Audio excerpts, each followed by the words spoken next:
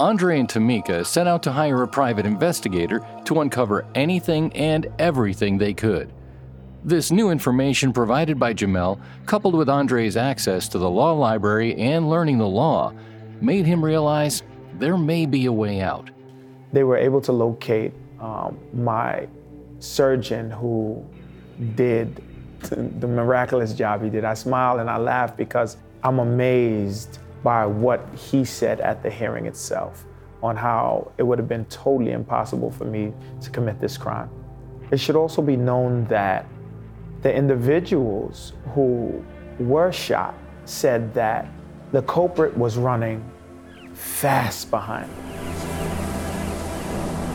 Ultimately, the final ground on which Andre wins his case is important. We really need to win on actual innocence or newly discovered evidence, and so that Andre could be eligible for compensation under New York state law. Otherwise, he would not be eligible for that. You're listening to Speaking of Crime with your hosts, Gia and John.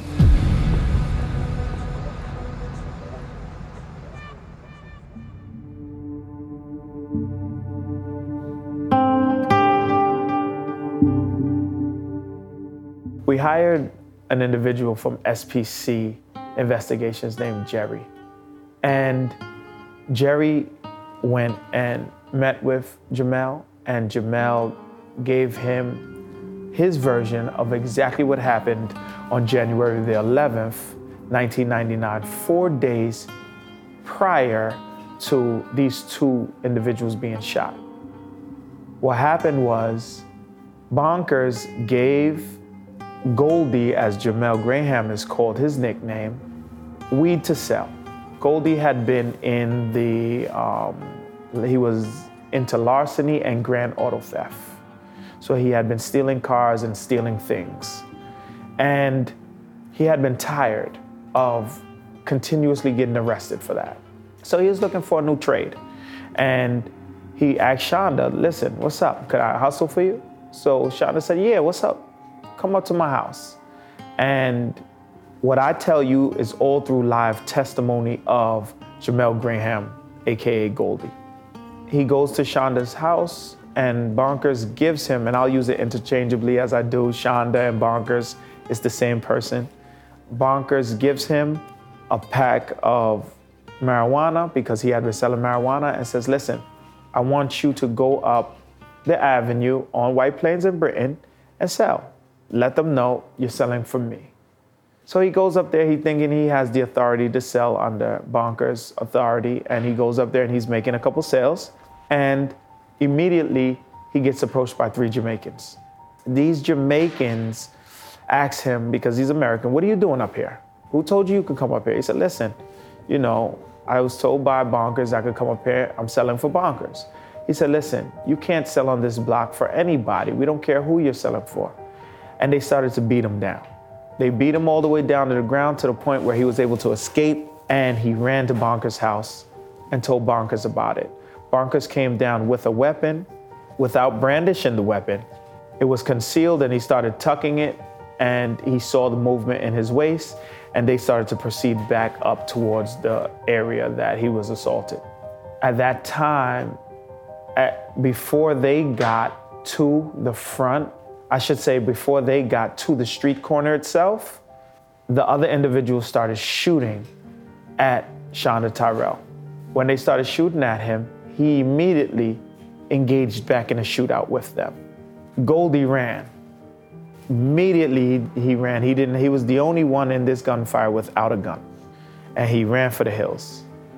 They immediately were shooting back and forth, and Goldie heard Shonda say, I'm gonna get those guys, as they both ran off. Coming into the crime itself. Prior to, just 2 days, I wanna say, after the shootout, one of the complaining witnesses, O'Neal Virgo, gets caught with an automatic weapon. The same automatic weapon that was used in the crossfire on January the 11th. He got caught with that weapon on January the 13th. 1999. 2 days after that, he was shot down. Through investigations, through Oscar's investigation, we understood that The weapon that was used on the 13th by O'Neal Virgo was the same weapon that was used on January the 11th. So we understood that 2 weapons were used, but one of them were caught by the 49th precinct. And in being caught by the 49th precinct, it meant that they had ballistics reports.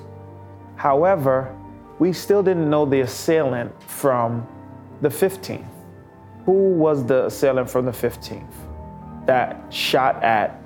who shot these individuals, number one? And number two, did the same shooter engage in this shootout on the 11th? Through a thorough investigation, Oscar did a FOIL request, and the Bronx District Attorney gave him a stack of DD5s. And those DD5s in them had more police reports indicating that ballistics reports matched from the 15th and the 11th. And now we understood that the same shooter that shot on the 11th shot on the 15th. So to clarify it, Shonda Tyrell shot at O'Neal Virgo on the 11th, and O'Neal Virgo shot back at Shonda Tyrell on the 11th. O'Neal Virgo was caught with a gun because he didn't want to get caught without a gun if Shonda Tyrell was to run up on him on the 13th, 2 days after that. He was caught with his gun. On the 15th, Shonda Tyrell used the same gun that he shot at O'Neal Virgo with on the 11th to go and shoot O'Neal Virgo and paralyze Sean Nicholson on the 15th. Those ballistics reports matched as well. And we were able to make this connection through the FOIL request that was received by Oscar Michelin and through the thorough investigation that they did. And that's how we came into even more evidence of my innocence. Did you think that Shonda looked like you? Or was it just other people who thought so? No, I do. After seeing photos of him, he looks identical to me. Yeah, it's like a splitting image. You know, it's almost eerie to think that it's such a splitting image that he took my entire life, you know? They thought that he was Andre Brown. Was he aware that you were serving time for his crime? I'm not sure. It's a possibility that he eventually found out. Would he have ever came in and say, I'm the one who shot these guys? No, it's improbable. But it is possible to think that he might have known. I mean, everybody else on the street knew that Andre took this rap here and he's in jail doing a 40-year sentence, so why wouldn't he know? Andre talked about how much he hates the scar on his leg, and he showed it to me. It's very large. The scar on his right leg measures 10 inches in length by 4 inches in width, and on the side of the calf, it's 9 inches long. The wound is on both sides of his leg, at the shin and side calf. The damage was so severe that it created compartment syndrome, which is a swelling of the muscle that can cause a loss of a limb. Even with all that, Andre still recognizes that it was a blessing in disguise. But it's a reminder of who I am today and the triumph that I've overcome. It's part of my life testimony. That scar itself is what enabled me today to be a free man. It helped me to understand that life's tragedies can also become a life blessing. And that blessing itself is Oscar Michelin and Jeffrey Descovich on how they tackled this case and showed Judge Lewis why I couldn't possibly run to commit this crime. Andre went on to explain how this crime actually took place. One individual was shot on White Plains Road, a train stop, and the perpetrator ran a very long distance. White Plains Road blocks are, I want to say, at least a half a train stop each block. So he ran from White Plains Road down Britton Street all the way and cut all the way back up Olinville, which would have been impossible for me to run. This was all told by my surgeon. Because of Sabine Jansen, Oscar Michelin, and Jeffrey Descovich, they were able to locate my surgeon who did the miraculous job he did. I smile and I laugh because I'm amazed by what he said at the hearing itself on how it would have been totally impossible for me to commit this crime. It should also be known that the individuals who were shot said that the culprit was running fast behind them. He had a mask on. Their identifications differed as far as clothing, the ski mask that he had on. One complaining witness said it had eye holes. Another complaining witness said he had a handkerchief with a tam on his head. Another complaining witness said that he had holes and a nose hole. So everybody's identification of the suspect itself differed. Shonda Tyrell, whose nickname was Bonkers, meaning to go crazy, he ran down White Plains Road at a grocery store. He shot O'Neal Virgo. When he shot O'Neal Virgo first said he was unable to see anybody. He didn't see a suspect, he didn't see anything. The only thing he knew that bullets was entering his body and he was being shot. He said he looked up as he laid face down and he looked up the street. He was able to see the suspect running after his friend, Sean Nicholson. O'Neal Virgo, as it is told and understood through further investigation, was a drug dealer. During the course of trial, it was led to believe to the jury that these individuals were just school kids having a normal school day, playing Nintendo, and they were just coming home from school. But we understand now today that these were drug dealers in a drug trade with their older brother, Sean Nicholson's older brother, who is Winston Nicholson. We found all this information out through our investigators who showed a Court of Appeals case that Winston caught that he stabbed somebody and also was in a drug trade. On that day of the crime itself, Winston wasn't around. However, Sean Nicholson, his little brother, was. After shooting O'Neal Virgo, Shonda Tyrell Bonkers ran after Sean Nicholson and anybody else he could catch. Courtney Weiss, who was another witness, he indicated that he saw the culprit and suspect with a handkerchief, a black handkerchief on his face that covered his entire mouth and only showed his eyes. He had a black tam on the top of his head, but he had on, I should say, during the course of trial, he said he had on a handkerchief. But through DD5s, he says that he had on a white mask. So everybody's identifications were strange identifications. The two complaining witnesses, O'Neal Virgo and Sean Nicholson, he says that he was able to see my face when he got shot and he turned around, and as he looked back, he saw me with a full uncovered face. He then went down to the ground and he didn't know himself, as he said it in the record, meaning he was paralyzed and he was unconscious. He's the only victim to date who has identified me, along with one of the witnesses, who is Stephanie Telfer. The other complaining witness, O'Neal Virgo, never identified me. Courtney Weiss never identified me as well, which there were altogether 4 witnesses, 2 complaining witnesses and 2 witnesses in the street who observed it, Stephanie Telfer being one of them. On December 6, 2022, Andre was released after serving 23 years in prison. So how did Andre's legal team, Oscar Michelin and Jeffrey Deskovic, free Andre? We asked one of his attorneys, Jeffrey Deskovic, who himself is an exoneree. Jeffrey was wrongly convicted of a rape and murder when he was just a high school student. If you don't know Jeffrey's story, it's a remarkable one and can be seen in Gia's documentary on Amazon titled Conviction. Yeah, he's not exonerated because the case is not finished. So the conviction was overturned and he was released on promise to return, which in legalese, he was released on his own recognizance, ROR.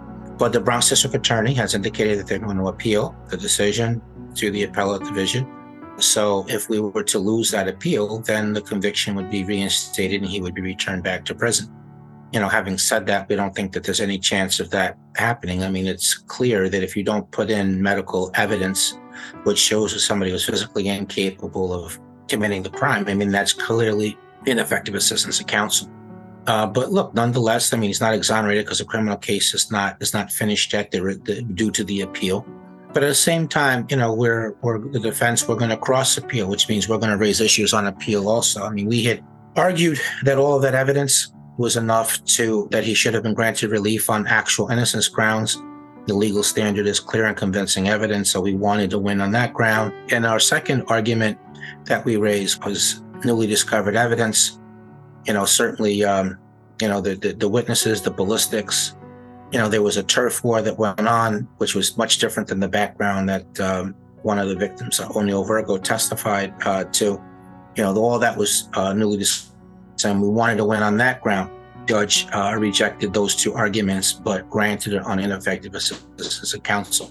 And legally, what that means, what the real life implication of that is that we don't win on one of those grounds, which is the whole reason why we're raising those issues in a cross appeal.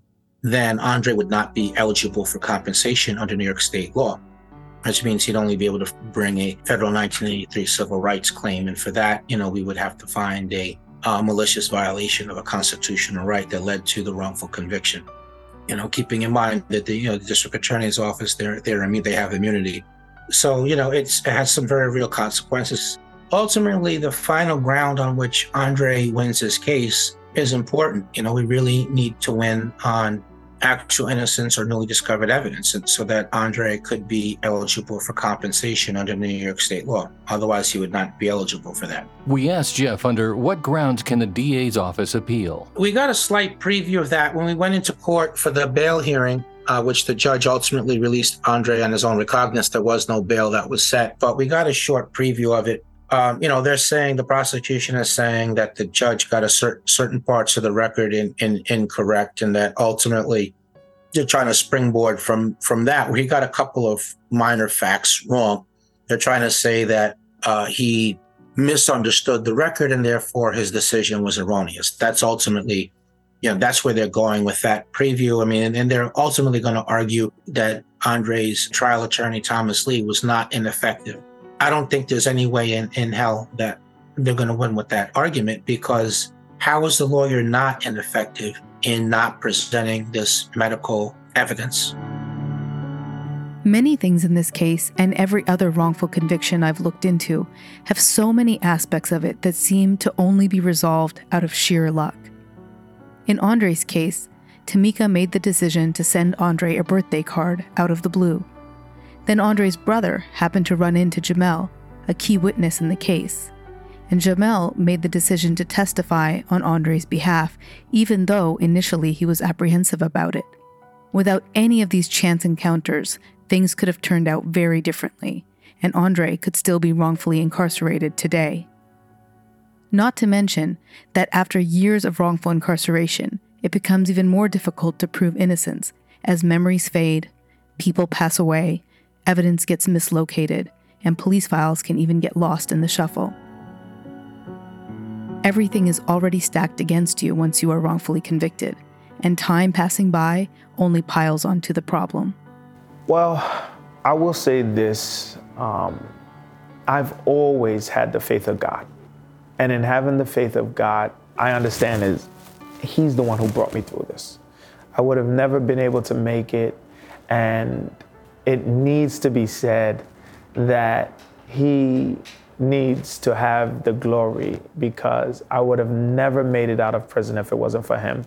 I would have never been in contact with Oscar Michelin, who is one of the greatest attorneys in New York, exonerating over 8 men. I would have never met Jeffrey Deskovic, who was himself a prisoner and overcame the hurdles of hardship and death, and now is almost like a politician himself in advocating for the wrongfully convicted and is an attorney. I would have never met Sabine Jansen, who is one of my closest friends who reinvestigated the crime itself and wanted to do a podcast on my case, or Maggie Freeling, who did a podcast on the case itself. I would have never met any of these people if it wasn't for God. So I want to say that first, before the possibility even came into existence, that I have to acknowledge these individuals as ambassadors and emissaries of the Most High.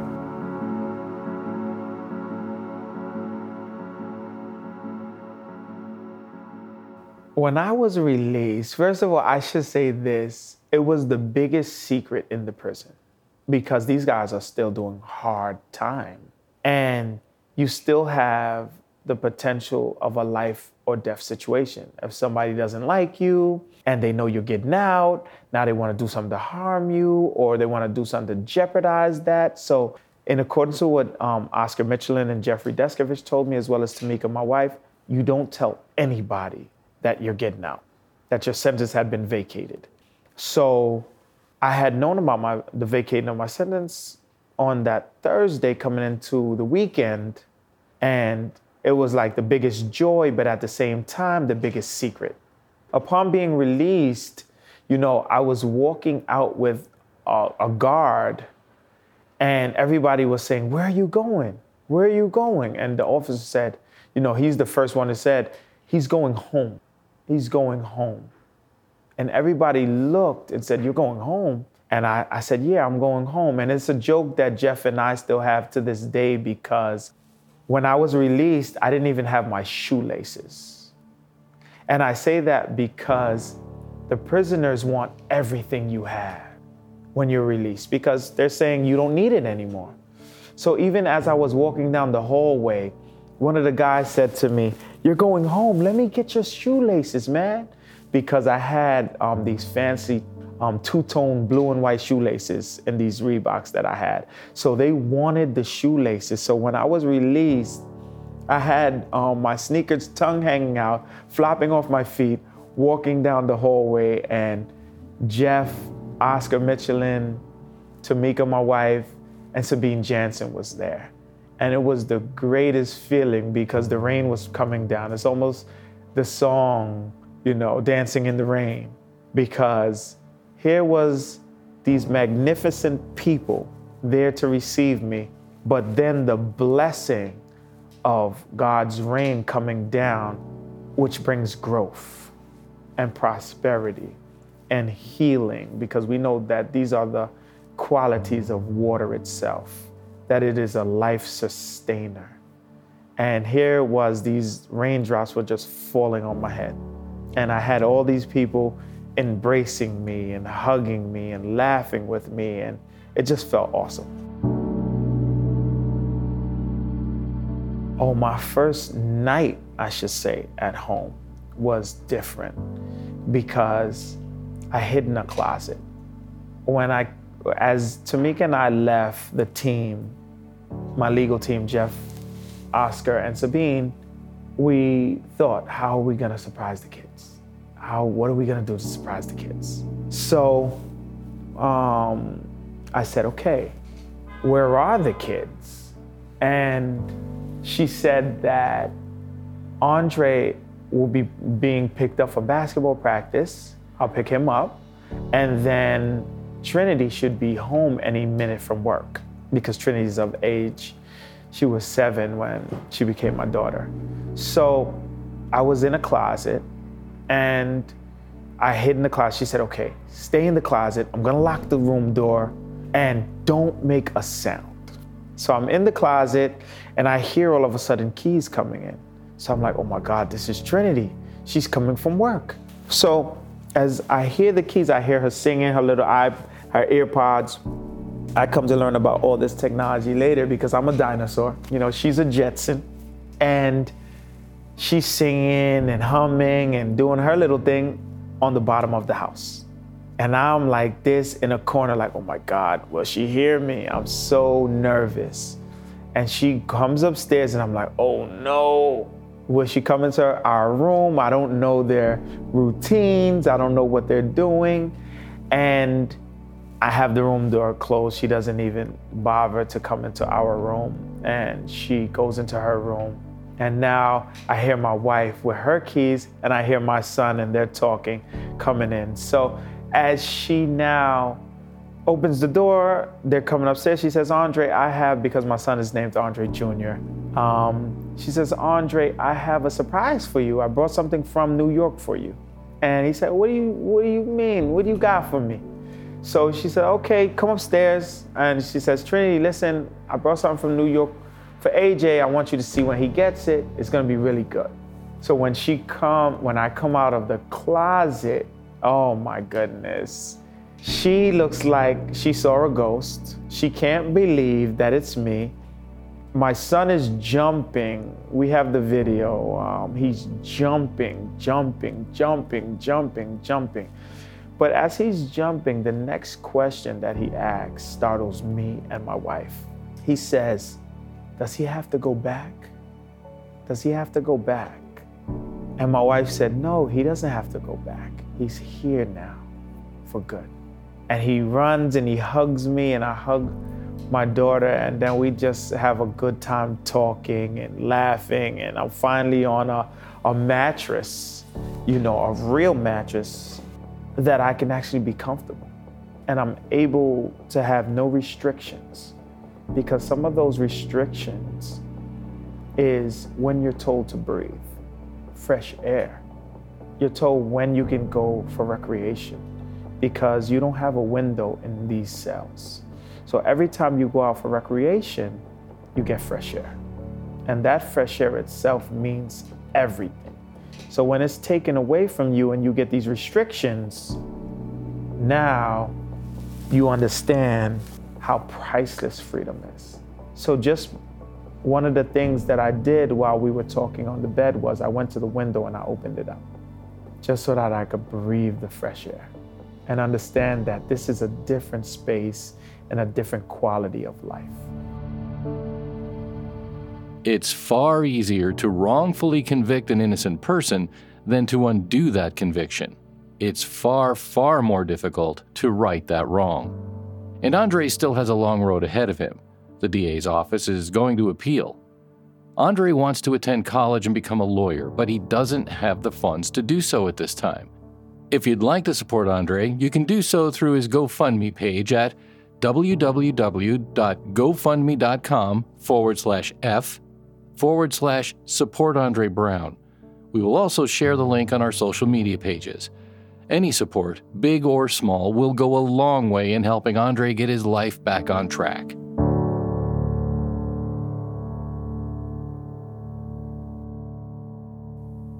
The first time I met Andre, he had only been out of prison for 13 days.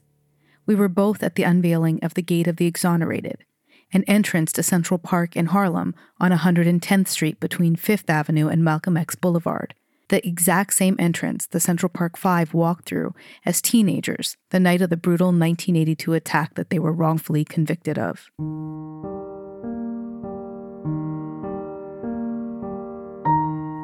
It was a cold New York day in December, the coldest day we'd had in weeks.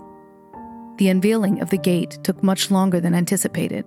It went on for hours past the time it was scheduled to end, and everyone was freezing. When the speeches finally did end, I walked up to Jeff to say hi, and we both complained about how cold and frigid we were, and to be honest, quite annoyed too. At that moment, Jeff introduced me to Andre, and with a charming, huge smile on his face, one of the first things he said was, "What are you talking about? It's a beautiful day. The sun is shining. We are here at the Gate of the Exonerated." And he went on for a little bit with this positive mindset. It immediately made me feel bad for my poor attitude. And then my second thought was, who is this guy? And why is he so happy? When Jeff told me that Andre had just been released from prison less than 2 weeks ago, I simply couldn't believe it. But time and time again, I meet exonerees, and one thing stands out. They truly understand the meaning of life and what's important and what's not. It's one of the many things I most appreciate about them. Andre is incredibly intelligent. He's educated. He's gentle. He has a great grasp on life, and that clearly comes through when you speak with him. So, I could never envision him attempting to murder two people. I could not envision that. So I just want to mention that, you and me both, Jeff. I agree 100%.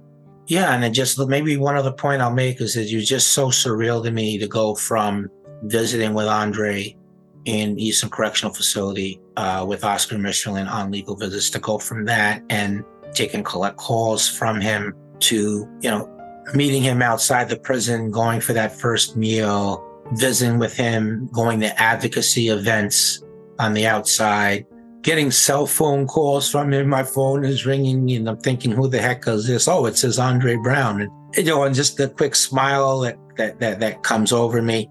That's what it's all about.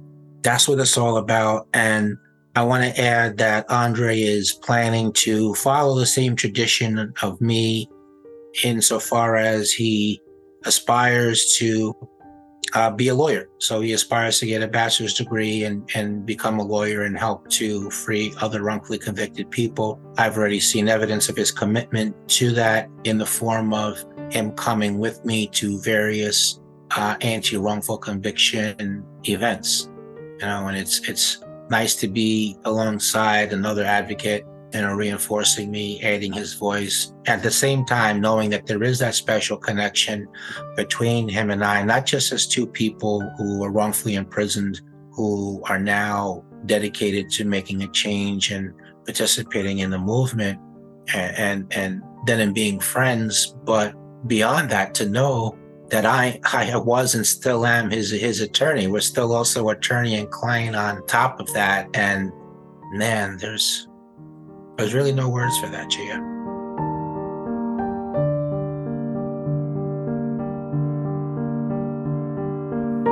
If you're interested in this story and you want to know more about the case, you can check out our social media pages. We will be sharing photos and more information from the case. We are at Speaking of Crime on Facebook, Instagram, and TikTok, and at Crime Speaking on Twitter.